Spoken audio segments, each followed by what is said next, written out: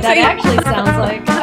It's pretty epic. Yeah, it's a pretty epic song. All right, welcome to this episode of So What Do You Do, where we interview people in different jobs to see what other ways there are to make money.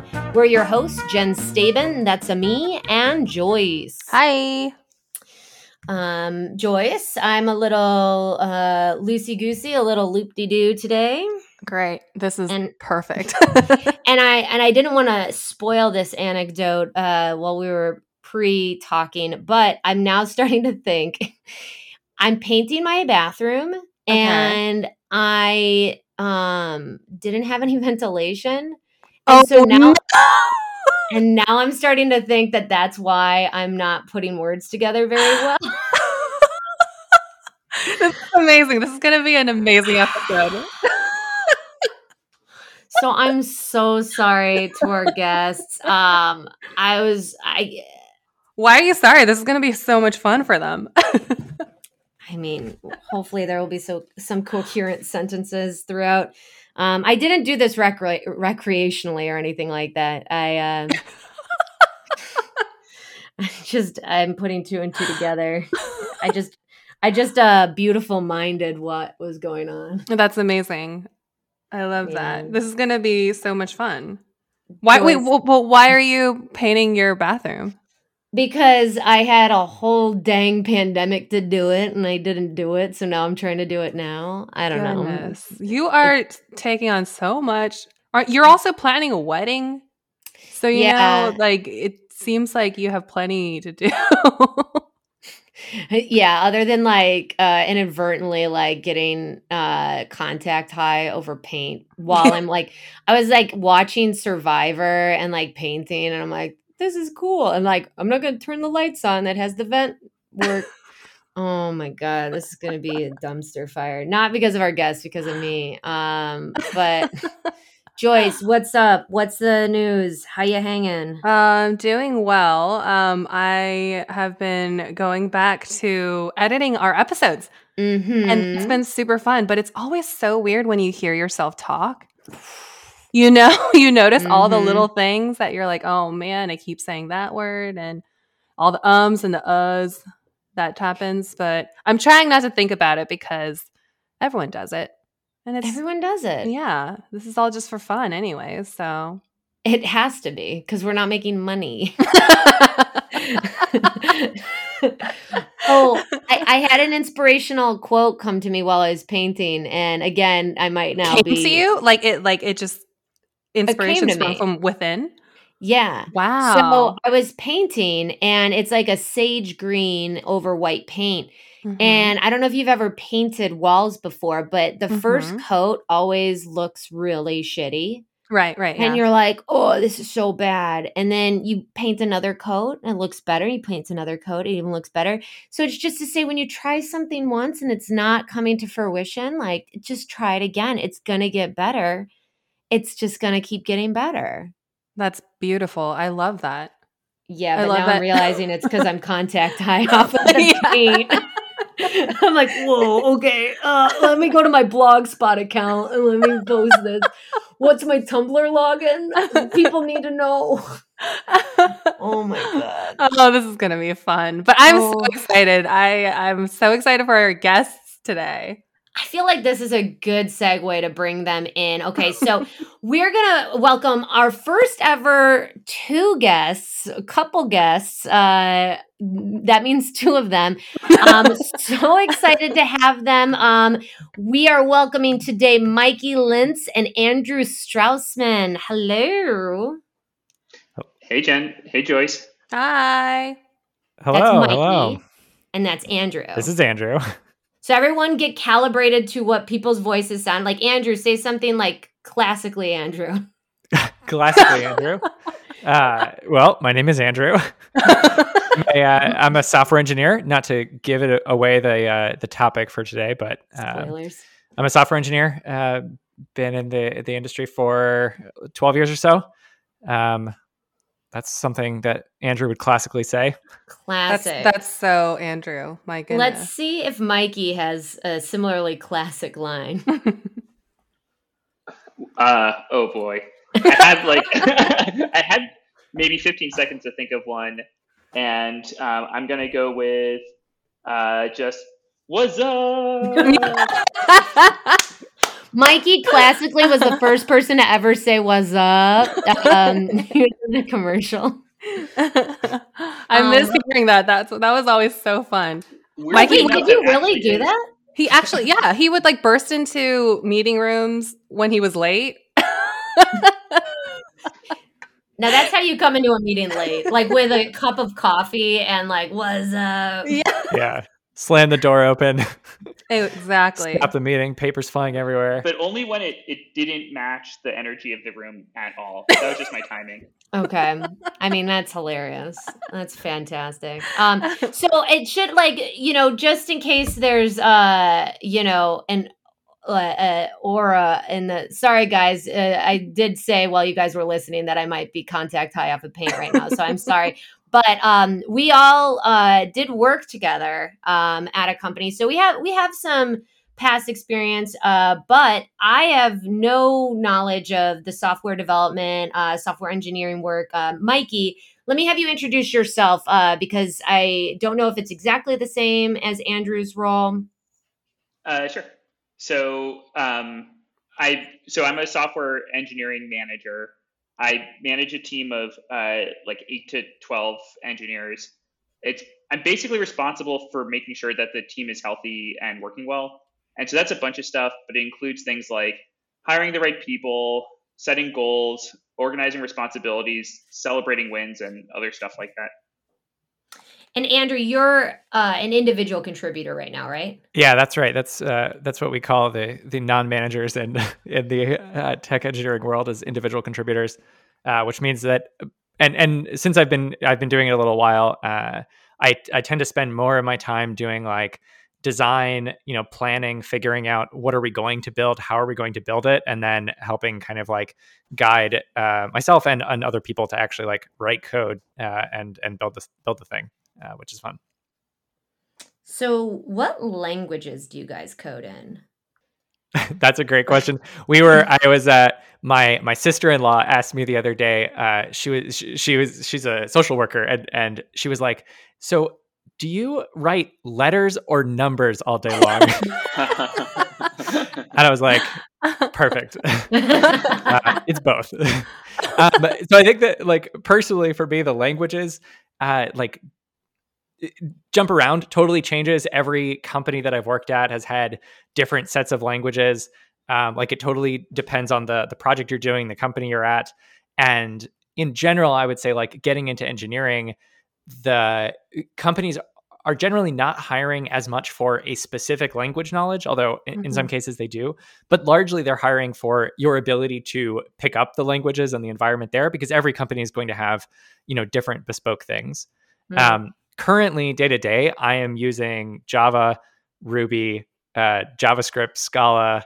There may be another one I'm missing, but kind of jumping around all over the place at my current job.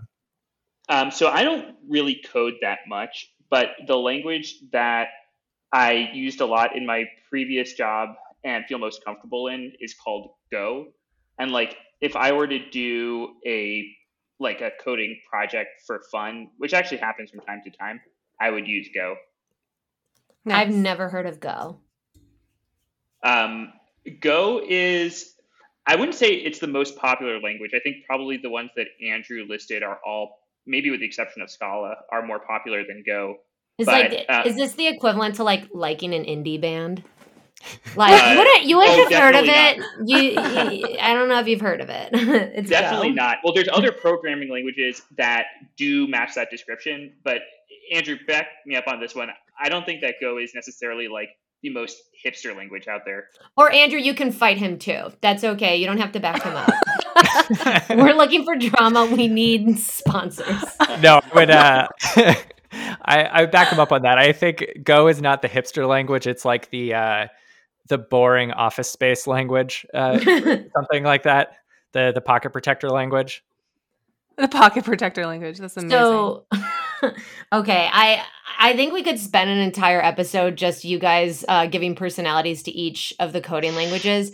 But and now we will. we will hijack this. Python. We're prepared. So, but to be clear, did you guys both start doing similar roles as software engineers?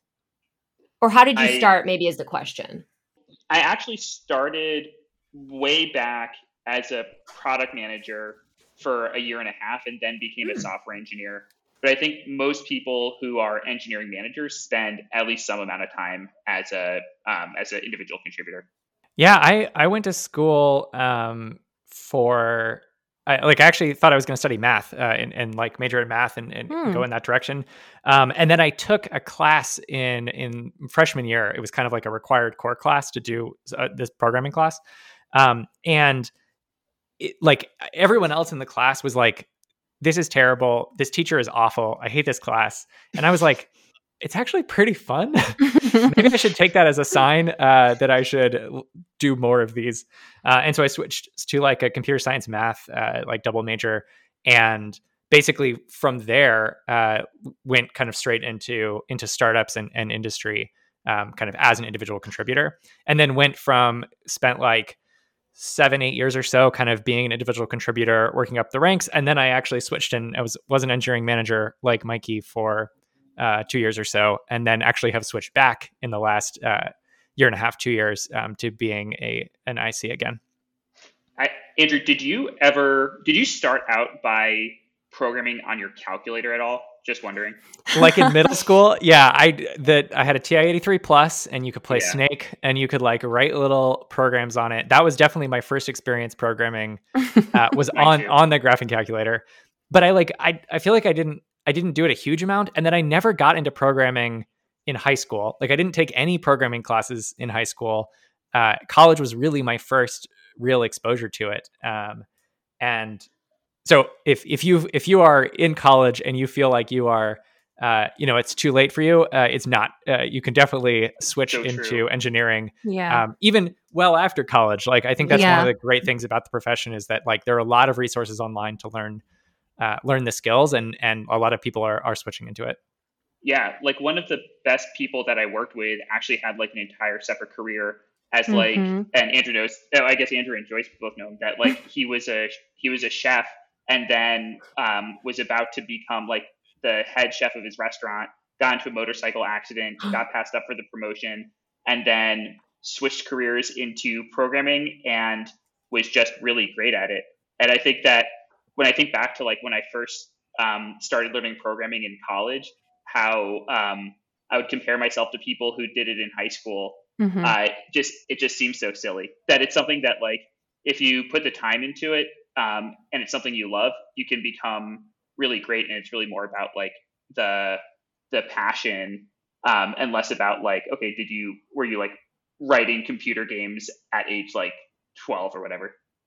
Yeah, absolutely. I think there's so many people that I've met in that industry too. Spoiler alert, I also worked as an engineering manager, but we won't talk about that right now because our guests have much more interesting stories. But speaking about like, the passion and how you see a lot of people who are inspired to kind of enter into this industry, what kind of keeps you coming back? Because you guys have both been in the industry for a long period of time. What's your favorite part about your jobs that continue to give you energy and give you inspiration? I think for me, like, there's something magical about engineering, which is that you like really, really, really understand how something works. Like, if you're working at a tech company and like the product you're selling is like software of some sort, then like as a manager, not as a manager, as an engineer, you really understand just how the system works, and if you need to change something or you have an idea for an improvement, you're able to do it. And it's just like really empowering in a way that nothing else is.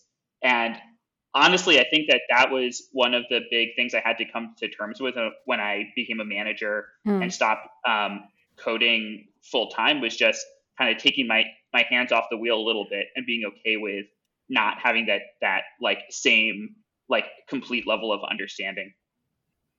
Yeah, I think for me, it's really about and maybe this is why I switched back to being an individual contributor from a manager, is that like the feeling of creation is like really amazing. Like I think in a lot of ways there are it probably this is what I imagine being like a great artist or like being really good at sketching or something would feel like, is like you can imagine this thing in your head and then like will it into being. And that is like really cool to be able to, actually create a website or an app on your phone and like see it existing. And it's like, not quite as tactile as, I don't know, being a blacksmith or something like that. But there's something about that, like I have this vision for how something could be, and I can go and do it. That's like very empowering and cool. You don't even have to make a full website or something like that in order to achieve that. Like one of the first programming exercises that everyone does is making a hello world program, where you make a program that just says hello world. And I remember the feeling of doing simple things like that, and just like the feeling of just, this is opening a new world. Like the hard part was getting to here, and after that it's just work. Like there's no more other leaps after this. But I have to imagine, though, that there's still those challenges that probably frustrate the heck out of you. Like, like you have to make something and it's like, I mean, I don't know too much about this world, but I follow like programmer humor, like subreddits. Like a subreddit. Yeah. Like, and I can I can't relate to it, but I get it. So it seems like you guys definitely experience your fair shares of blocks in being able to achieve the thing that you're supposed to design. Like, how do you work through that? How do you get started solving those types of problems? Yeah, for sure. I think what I described was the platonic ideal of software engineering. But the real world is like 9 days of like hitting your head against a wall, and then 1 day of like you feel like you're on top of the world. And it is like there is struggle to get through the like 9 days of like trying to figure out what's going on for that reward. But I think Mikey had a good point, which is that like at the beginning, I hate to say it, but that kind of sounds like a drug. I think the way I'm describing it is in some ways. I feel like that. Yeah, go ahead. Yeah, you chase this dream and then like you get your payoff. Yeah, sorry. Yeah, exactly. That's gotta get your fix. That's like an uncomfortably accurate way of describing it. Yeah. So the dark side of like knowing how things work is like it can actually be kind of depressing, because the reality is that like everything is hard. Like if you imagine like every like problem that needed to be solved to build like everything that's like part of like the like your house and the city that you live in and so on, like each individual like artificial thing required lots of problem solving to build. And until you're actually the one building it, you don't quite realize like how many challenges you face in doing even the simplest thing. And so I think that like when you start building, like the challenges you face are like being able to do simple things, and so you're only tasked with doing simple problems. But then as you advance in your career, you're tasked with doing harder problems, and the challenges you face are harder. But it almost kind of feels like you're always kind of like on the edge of like the difficulty of the challenges you face versus like your ability to solve it.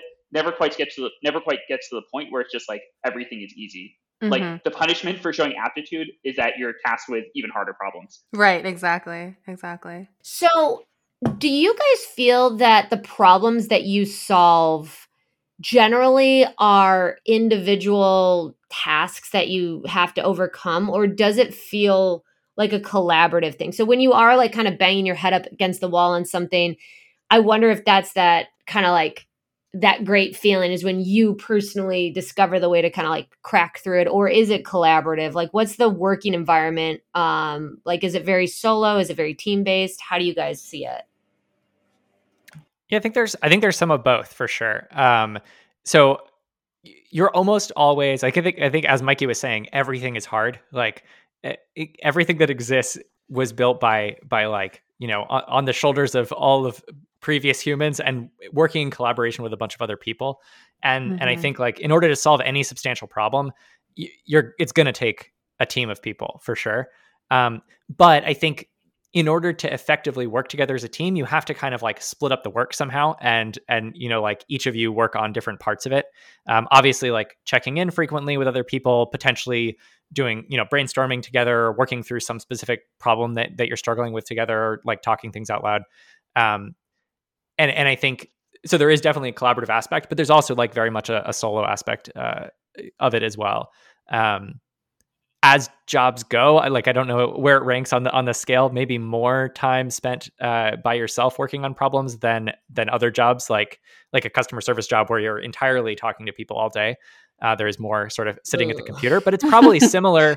It's probably similar to a lot of other kind of office desk jobs where you're spending some time like writing emails and working on like Google Docs and then programming and then in meetings and back and forth like that.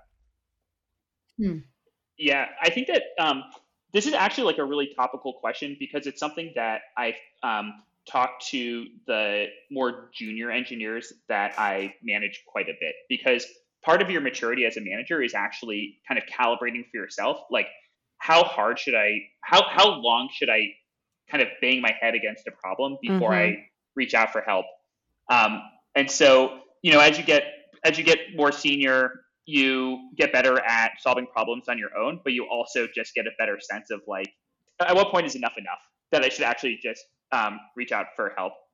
One nice thing about the software industry is that there's a tool called Stack Overflow, where it's someone described it as basically the equivalent of like a wizard's spell book or something like this, where it's like a website where basically any programming question has been asked and answered. Not exactly, but like you get like points for like answering questions, and you can like vote on the best answers.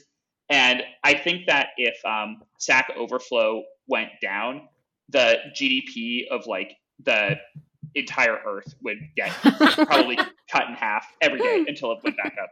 It sounds like the societal collapse would potentially happen with that site going down.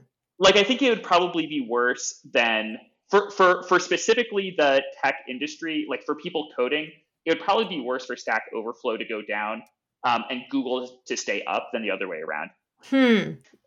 Which actually is kind of terrifying when you think about it. Yeah. I think that's a good point, that like whatever servers are running Stack Overflow, I hope they're running on like the most expensive, highest tier armed guards, making sure that no one messes with it, because those are pretty important. Well, I'm thinking if I'm someone trying to, create chaos in society, a joker, so to speak, I would maybe go after Stack Overflow. I'm just saying that if this podcast is the origin story of that happening, we're all at fault. Maybe we're all at fault. Andrew, like you especially are at fault. Andrew is at fault. We all heard it first. We heard it here from Andrew's mouth. Go after stock. I keep on calling it Stock Overflow, like it's freaking like Overstock.com. Yeah, someone take down Overstock.com. That'll really bring down the society. So, okay. Say if someone is like, oh man, I want to be a programmer. I want to get into a career like this. And they go into like a code academy or something like that, and they're messing around with the different languages, and it's just not coming to them. It doesn't feel natural. Is that normal, or is there kind of, when you get into this, does it just kind of fall into place? There is definitely good ways of teaching it and bad ways of teaching it.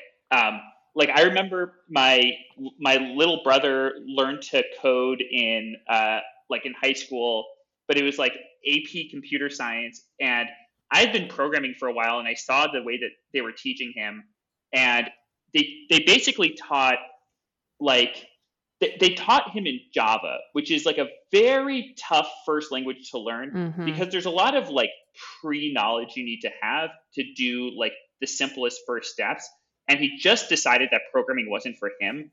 And then I came home for Thanksgiving break or something, and I showed him like a simple program I had done in Python that it was 10 lines or something, and it just went to Twitter, fetched the 10 most recent tweets, like the 10 most recent tweets globally or whatever, and just printed it out to the screen. And his jaw dropped, and just like a change in the like way that it was taught made him kind of see that it wasn't all just like a grind, and that kind of see like the substance of it, and get away from like what we call like the boilerplate of what he was trying to do. And I think that, you know, if someone says that they're just trying to learn how to code and they're just not getting it, I think there's a good chance that it's the instruction materials and not the individual. Yeah. But Andrew, you went to a school that was really good about this. Yeah, I mean, I think like there's this. I feel like I've heard from people that don't code that like coding looks really hard, and everyone who's an engineer must be really smart. And I just want to say that is not true. I think everyone is capable of learning to code and being a good engineer. Like you could definitely do it. I think that like I can only speak from my experience. I think there are better and worse ways of learning it. I think Python is a great language to start out with. Java's much worse language to start out with. Terrible. I think having the instruction like built around trying to accomplish things is quite helpful. If you're like if you approach it with like hey, I want to make a little a little program that prints out this poem I love, whatever it is, like pick a goal that you're trying to get to, and then that will like provide you sort of the motivation to get through those like sticky points. And I think it's like when it's taught like elementary school math, where it's like memorize a bunch of formulas kind of thing. That's not what programming is like, but like that like here is a bunch of exercises to do. I think approach falls flat. Yes, totally. Yeah, having a bunch of exercises to do, I think sounds just like a way to make someone really not like programming, unless it's like immediately followed up with something that motivates it, that the person is excited about. Like at my school, there was like an extracurricular you could do, where you just picked a board game and you implemented the board game using a programming language, and that was like a supplement to teach people how to code. And like if you imagine just like the act of trying to implement like, I don't know, like Clue or Candyland or something like that in programming, like you basically have to do everything to make a complete program. I mean, you're not making a website, but all the logic and brains of it you have to learn how to do, and it provides like a good motivation to it. And I think that like that was the thing that got like a lot more people, at least at my school, excited about like learning how to do things the right way, because there was like a motivator for it. So Mikey, you were a product manager. Did you then go back to school to get into programming? No, my degree was in CS. Well, it was called electrical and computer engineering. When I was in school, I took a lot of like programming classes, but I also took a lot of classes on design and user research and stuff that was like a little bit all over the place. And I kind of viewed programming as being a bit of like a one-trick pony, that like you kind of sit in you have your box that you're in. People give you like the spec, and then you output code, and that's like your job. And I didn't really see the joy in it. And so I thought that product management would be something that was like much more varied, that like could do a little bit of engineering, a little bit of design, a little bit of research, a little bit of strategy. And that just seemed a lot more exciting. I ended up learning a ton from my experience as a product manager, but the reality was a little bit different than what I had in my head. And the reality of what engineering was also very, very different. Like at the company I was at, it was very engineering driven. And I noticed that the engineers actually a lot of them actually had a bigger say in like the product that we were going to build much more than even the product managers. And so that was the motivation for switching. And fortunately, I knew how to program from college, and so I was able to make the switch. Well, I'm just curious, if say you didn't realize you wanted to do this in college and you're just realizing it now, what would the recommendation be to get into this? I think there's a couple of choices. So, and I think it depends on what you studied in undergrad. I think that some people can go back and get a master's in some CS field, like machine learning or something like that, and make the switch there. And then I've also worked with people who have gone to like coding boot camps, like not like a formal degree program, but one of the like more famous, like top tier ones. And they come out as really, really strong programmers. Like it's a educational experience that is just like laser focused on the most important things that you need to do in order to code. But the people, I think that path definitely is harder. And it seemed like the people that were successful there were like very, very internally motivated. They had a very clear idea of like why they were doing it and what they were trying to accomplish. And as a result, were able to just like sponge up a lot of information really fast and change their careers. Yeah, I think a lot of those programs, from what I've experienced, it seems like it's all about like making sure that you can get a job as an engineer after graduating from a program like that. So there is a lot of focus on that. But I wanted to ask, so back when I was in college, and maybe things have changed now, but back when I was in college, there was this like stigma, there was this like stereotype of an engineer kind of being like what you said, Mikey, like a code monkey, right? Like someone who is very introverted, who doesn't want to talk to people, who's antisocial, and just wants to like sit behind their computer and work on a bunch of different stuff. That, in my experience, has been very not true. But there is a lot more diversity in the industry in terms of like personalities and things like that. But for people who are interested and maybe curious about it, what are kind of the things that what are maybe like personality traits or interests that you think align well with what you do on the job? It's kind of funny to hear that description, because I do notice that there does seem to be a wide variety of personality types, but sometimes I wonder if it was just my experience living in San Francisco, and like when most of the people you hang out with is computer engineers, you kind of like notice a lot more diversity. But then when you like expand your horizon, and I'm thinking about this as someone who moved from San Francisco to New York, that like now that I hang out with a lot more like non-software engineers, I kind of think that maybe some of the stereotypes might like have more of a truth to them. Interesting. Okay. I think that there's a couple personality traits that seem to help people be more successful, particularly as they grow. Like, I think that if you're smart and motivated, you can definitely get the basics down and be able to and get to a point where you're like a competent programmer. But if you think about like what separates people who are then able to make it to the next level, I think there's a couple of things. Like there's sort of this like habit of mind where you're just like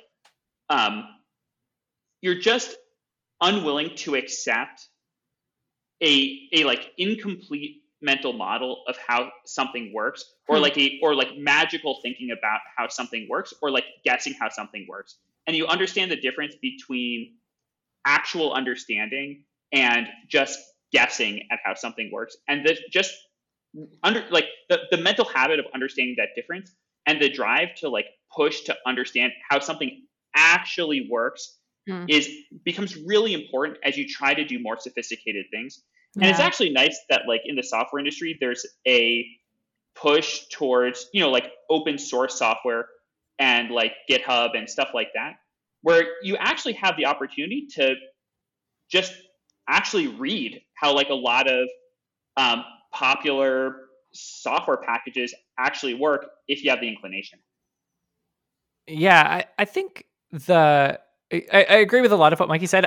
I have a little trouble disentangling the chicken or the egg there. Like, I don't know if that like ability to construct mental models of like how something operates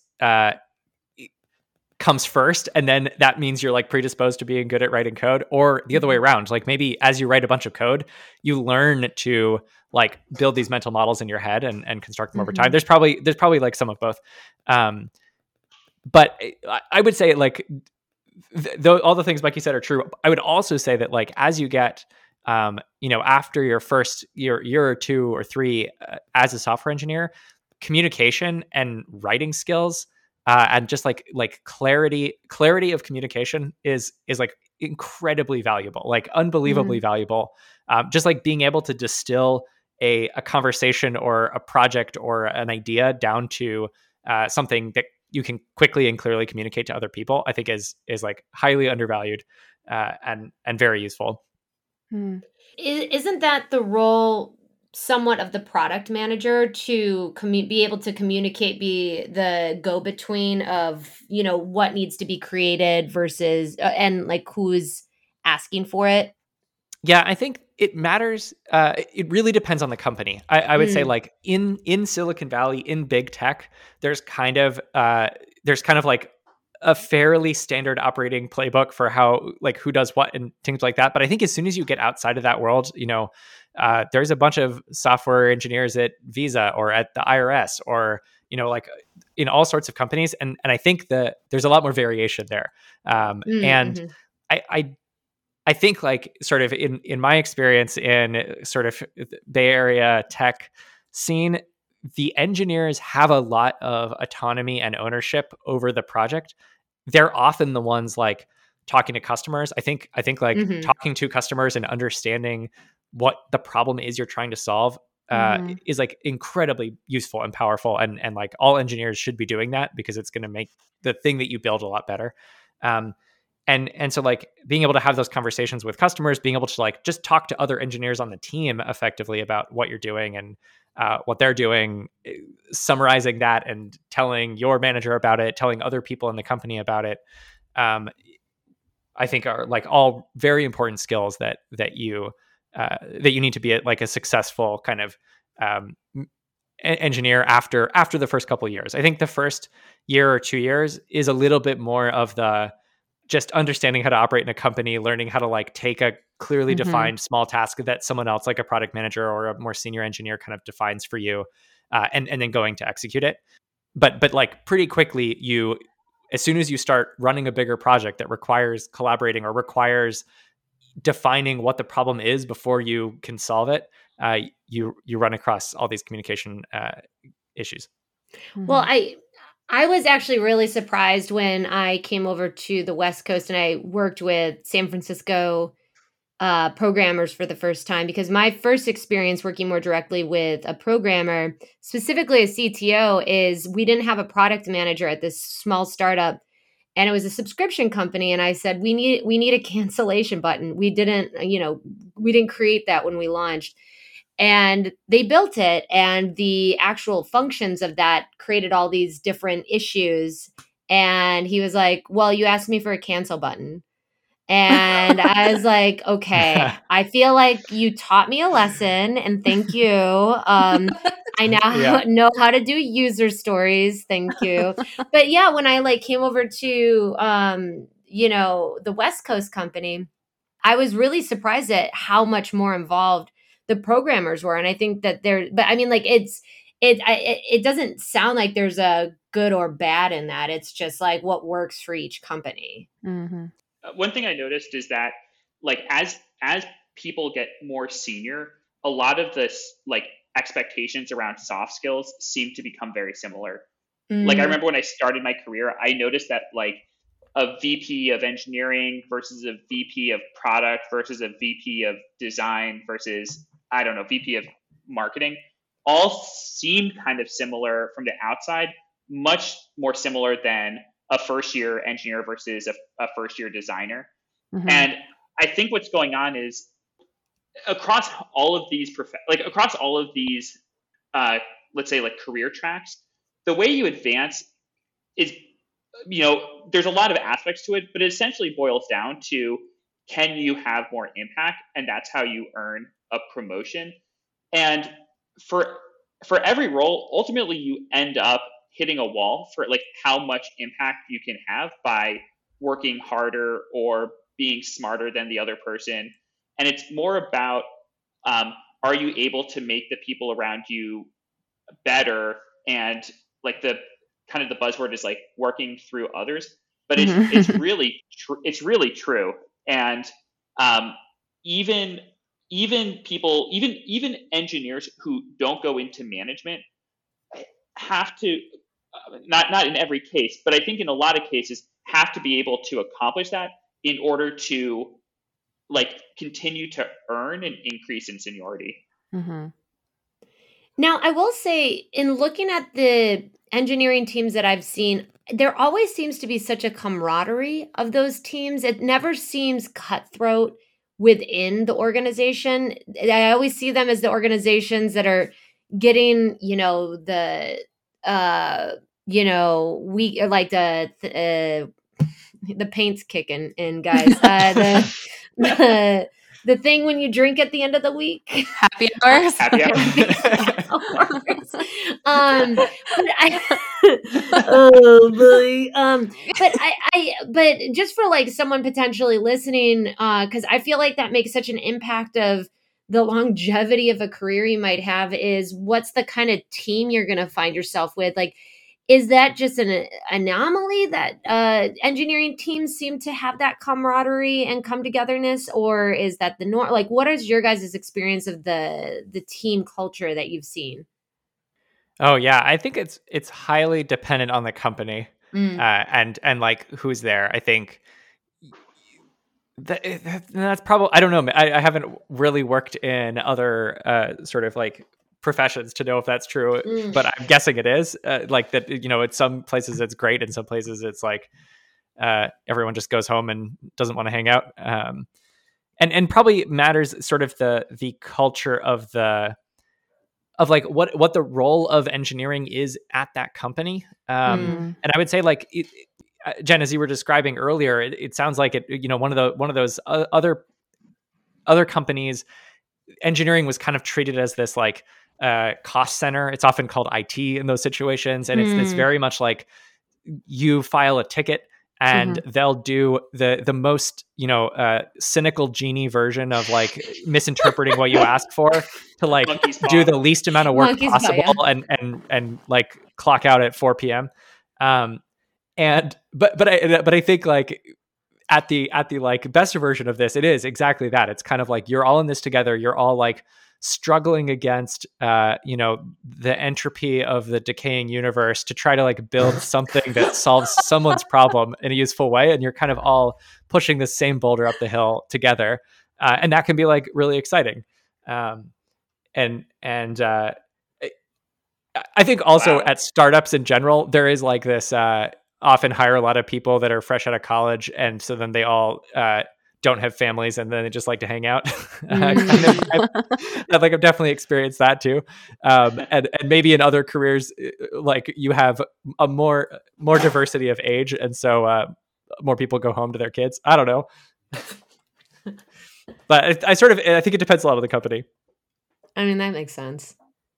I just always assume that sales teams also do that. Like any job where there's a bunch of people all doing the same role, and there's ups and downs, and I guess like a lot of gallows humor. I just would assume that all of those folks would enjoy grabbing a beer at the end of the week. Yeah, it's kind of like you're in the trenches together, kind of thing. Exactly. If you want to work on the party team at a tech company, it's the recruiting team. That's right. That's true. Yeah. Mm-hmm. Oh dang, we'll have to do one of those episodes. They have all the gossip. That's true. That's true. Yeah. Because technically HR has all the gossip, but they keep tight-lipped. You can't get through to them. But recruiting, they'll let it ride. Well, I mean, it's interesting because I mean, my experience is in customer service, and I've worked at a lot of different companies, and you're right, like the different companies do change it, but there's always this kind of like through line of all customer service teams, but maybe this is just all teams where you are kind of all in it together. And the gallows humor, as you said, like, we're all kind of getting yelled at by the customer. We're all like trying to solve this one problem. So you're able to bond over that. I won't speak on sales because I have my own opinions on sales organizations. I do I do kind of wonder if like as soon as you introduce a commission based comp structure where your comp is part of the taking away from someone else's comp, like that I think probably introduces a very different dynamic. That's a good point. I don't think I don't know of any engineering teams that have sort of that sort of comp structure. Probably, but my guess is that that's probably an anti-pattern. Is getting your engineers to compete with each other. Yeah, y'all, I get yelled at how much I bring this one thing up, but Goodhart's law is this idea that you get what you measure. And like, so if you're a checkout person and you're measured on how many items you scan and you can't scan an item, you'll like kind of, give it for free, but maybe the business doesn't want that. And I feel like that's the same thing with like commission-based stuff where it's like, yeah, you're going to get that thing, but there's maybe that's kind of another way of saying monkey's paw. Yeah. Paint's hitting me. All right. I have, so I do one more question, then we're going to wrap up. So just like a day, a week in the life as an engineer, like what does that look like? What's the work-life balance? I know it's probably different, company to company, but like, how could you summarize it for someone maybe interested in going into this type of career? Yeah. For the engineer as well as the engineering manager. Oh, yes. Well, can you go for it, Andrew? I'm going to go look at my calendar. Yeah, for sure. I think so as an engineer, it really does depend on the company and sort of like the workload at any particular time. I think on the best weeks it's probably 40-45 hours a week. On the worst weeks it's probably 50 hour 60-hour weeks sometimes if you're like crunching for some deadline. But actually, like overall I would say as a job, incredibly flexible schedules most of the time. Very much like if you get your work done, that's like what matters. And I think like as a career, it's great. In terms of like what I do day to day, I would probably, it depends over the course of your career, over the course of the year. I would spend like probably, I don't know, a quarter of my time actually writing code. So maybe that's less than you'd expect. Probably a quarter of my time in meetings, like coordinating, doing probably another quarter of my time doing like interviewing. Like as companies are growing, you have to do a lot of interviewing, and kind of everyone is doing a bunch of that. And a quarter of my time doing kind of like design work, which is, essentially for like a larger system, it is, figuring out what are all the pieces that we need to build. How do we like turn this sort of big amorphous problem statement into, an actual set of tasks that we can go code. And so I would say probably sort of evenly split between writing code, doing interviews, planning, coordinating, and doing design work. Okay, I looked at my calendar. So it's going to be rough for an engineering manager. It's different, yeah. It's a lot of meetings. I have basically 2 meeting heavy days, 1 meeting light day, and then 2 that are kind of in the middle. And it breaks down where I don't even want to look at the hours because I think it's going to be depressing. But it's a lot of time. A lot of time is spent. Probably like the biggest bucket is one-on-ones with either people that I manage directly or basically non-engineers that are considered part of the team because this is like the primary thing that they work on. And the reason I spend so much time doing that and why it's considered such like a common practice in management is because it's the highest signal channel you have on how your team is doing. Because I'm not looking at the code, I'm not looking at logs most of the time. A lot of the way I find out how people are doing is I just ask them. And then my team, my team's actually growing, and I've realized that I'm actually like a lot worse at hiring than I thought. So I actually spent a lot of time talking to candidates interested in the team, and I don't even want to say like how many people I've talked to compared to the open headcount because it's just atrocious. But at least I've had a lot of time to practice my pitch. And then everything beyond that is some combination of like, let's say like managing out type activities. So meetings with peers where we talk about like common challenges that we're facing or reporting. There's like a couple of team meetings. These days it's kind of hard to give people enough FaceTime because so many people are remote. And so I've just added in a bunch more kind of like somewhat like contrived opportunities to give people FaceTime so it feels as a team, so it feels more like a team. Mandatory fun. The what? Mandatory fun. I know exactly. It's terrible. There's no winning because people hate the feeling of being isolated and people hate the feeling of being on a Zoom call. And so I've just tried to find a middle ground and hope that we can all get back to the office as soon as we can. But that's the main thing. And then in terms of work hours, honestly, the thing that's affected my work hours the most is, one, moving from a startup to a bigger tech company has definitely like reduced my hours. And I think that's natural. And the other one is just like I have a 2-year-old and I've just kind of made the choice that I don't want to be a workaholic. And there's just like a certain block of time that's incompressible where we get him home from daycare and have dinner and give him a bath and read him a book. And I guess that's time that I could be doing more management tasks, but I'd much rather be hanging out with him. Priorities. Mm-hmm.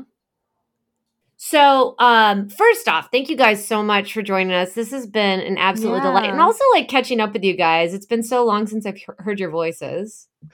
Yeah, my pleasure. So what I would ask you guys before we depart is to maybe someone listening and is considering going down a career path of a programmer or an engineering manager, what would be something that you would say to them in their path of considering this? That is a good question. I need like 30 seconds to think of an answer. Yeah, I would say do it. If you're thinking about it, do it. Like maybe just like any big decision, kind of try to test the waters a little bit, do some like programming classes if you can, or, pick a little project and try to teach yourself. But honestly, it's like, I think it's like a really awesome profession if you're into it. I think like we didn't talk about this, but like the pay is great. I think a lot of companies like the benefits and flexibility is great. It's like a really hot job market. As Mikey was saying, it's like hard to hire people, which means that like, going to this field, you'll have a lot of options and power. If you stick with it and are excited about it and like really learn your stuff. And so I would say like, if you're thinking about it and you're interested, definitely check it out because it is, I think, a great career. Just don't start with Java. Just don't start with Java. Don't start with Java. Yeah, that's actually probably the tip to give. No offense to, I guess, Oracle, whoever owns Java.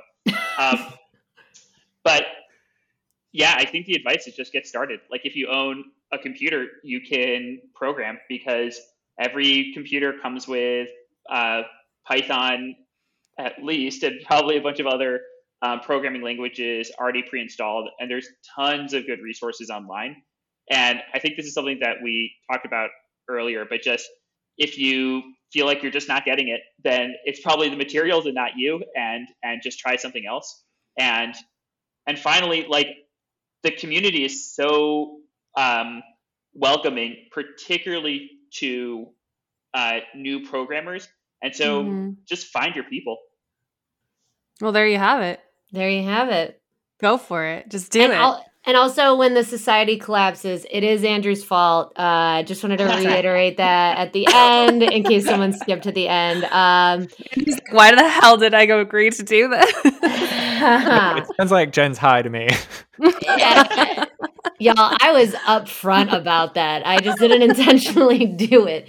Well, thank you guys so much, Andrew and Mikey. This is super insightful. I've always been curious about this career, and it just seems I honestly want to look into it a little bit more because I don't know what I'm doing, but yeah, This was a blast. Thanks for inviting us. Yeah, thanks for having us.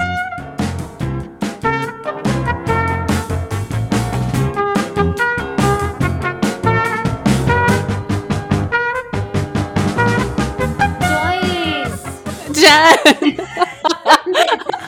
They were so good. They were amazing. I love them so much. I miss them. I miss working with them so much. And now everyone's spread out all over the country, so you can't just go see them. Yeah, exactly. I have to do like a little Midwest tour and see everyone who's moved out there. There's so many people leaving California. Right? Mm-hmm. Got to go to Texas where you can sue people for giving abortions. Oh my gosh. No. Don't even get me started. I'm not even gonna. No, I'm sorry. But how's the high going? How are you feeling? I think I'm like, it's just more of a why aren't words coming out right? And then, but I think it's getting better. Yeah. And I don't have anything to do after this, so except the second coat of paint. So I'll keep everything circulated this time.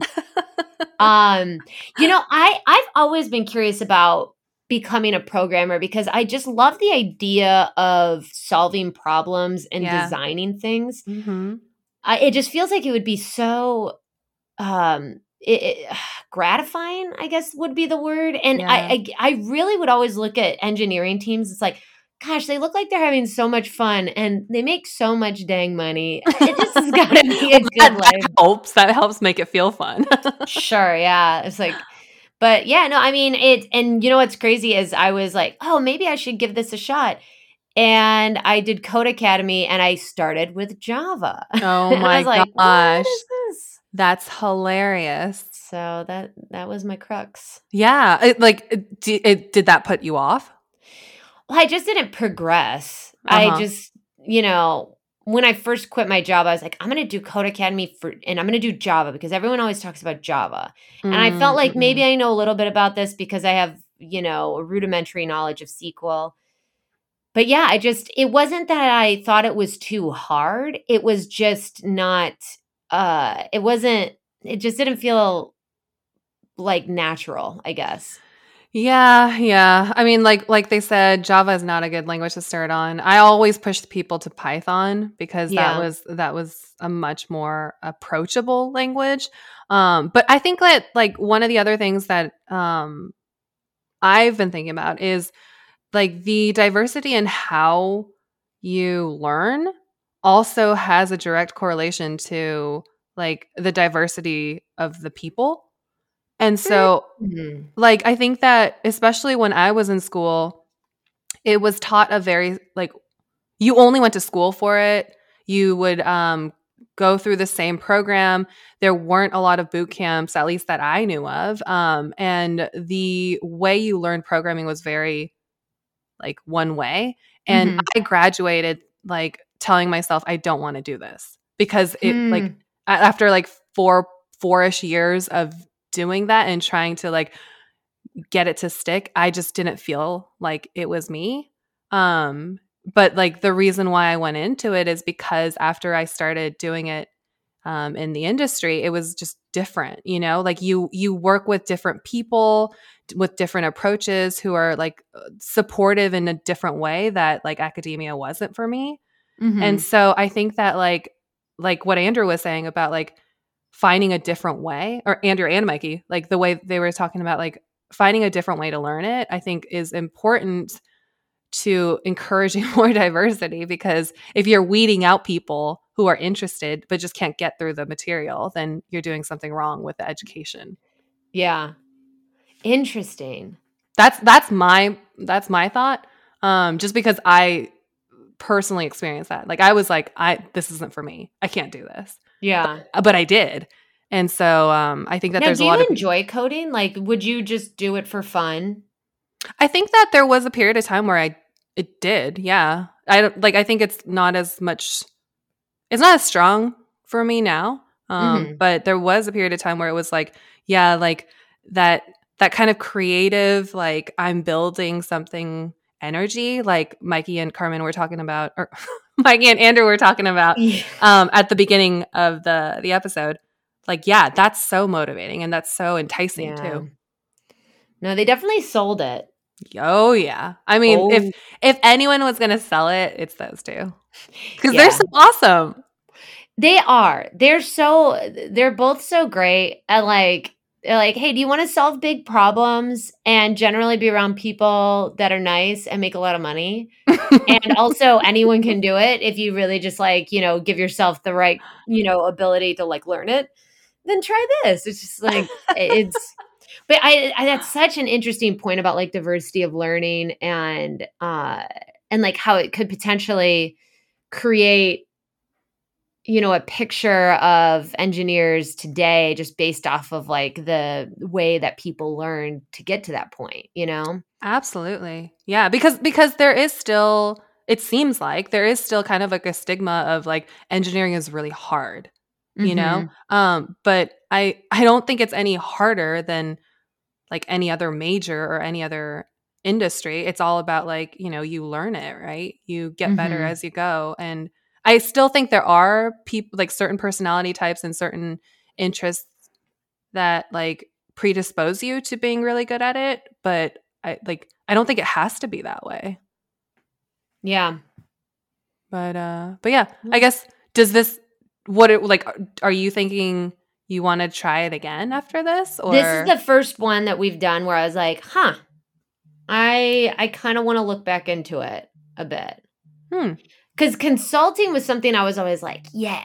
And then I realized like, I'm way too abrasive to be a consultant. Like I just like, if people don't want to do it my way, I'd be like, fuck off. Like, look, I'm in therapy for it. Like one day I'll figure it out. But no, this was like, it really hit me where it was just like, yeah, don't start with Java. And I was like, I started with Java. So yeah, I mean, I might take another look at it. Yeah.